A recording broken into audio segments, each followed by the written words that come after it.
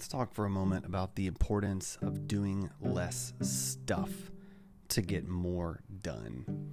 If you think about your week last week and you look at all of your meetings and all of your tasks, how many things that you did were really genuinely important to your goals?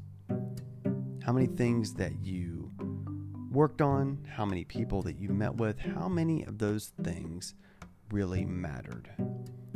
I would bet that if you're honest with yourself, and if most of us are honest with ourselves, then we would recognize that a lot of what we do just does not move the needle forward on our goals. And so I would suggest that we should take a moment and do less stuff.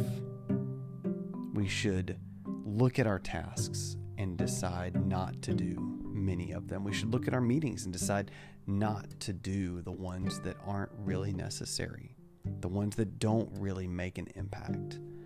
And then we can be more productive and we can be more slow. We can slow down. We can think, we can do more by doing less.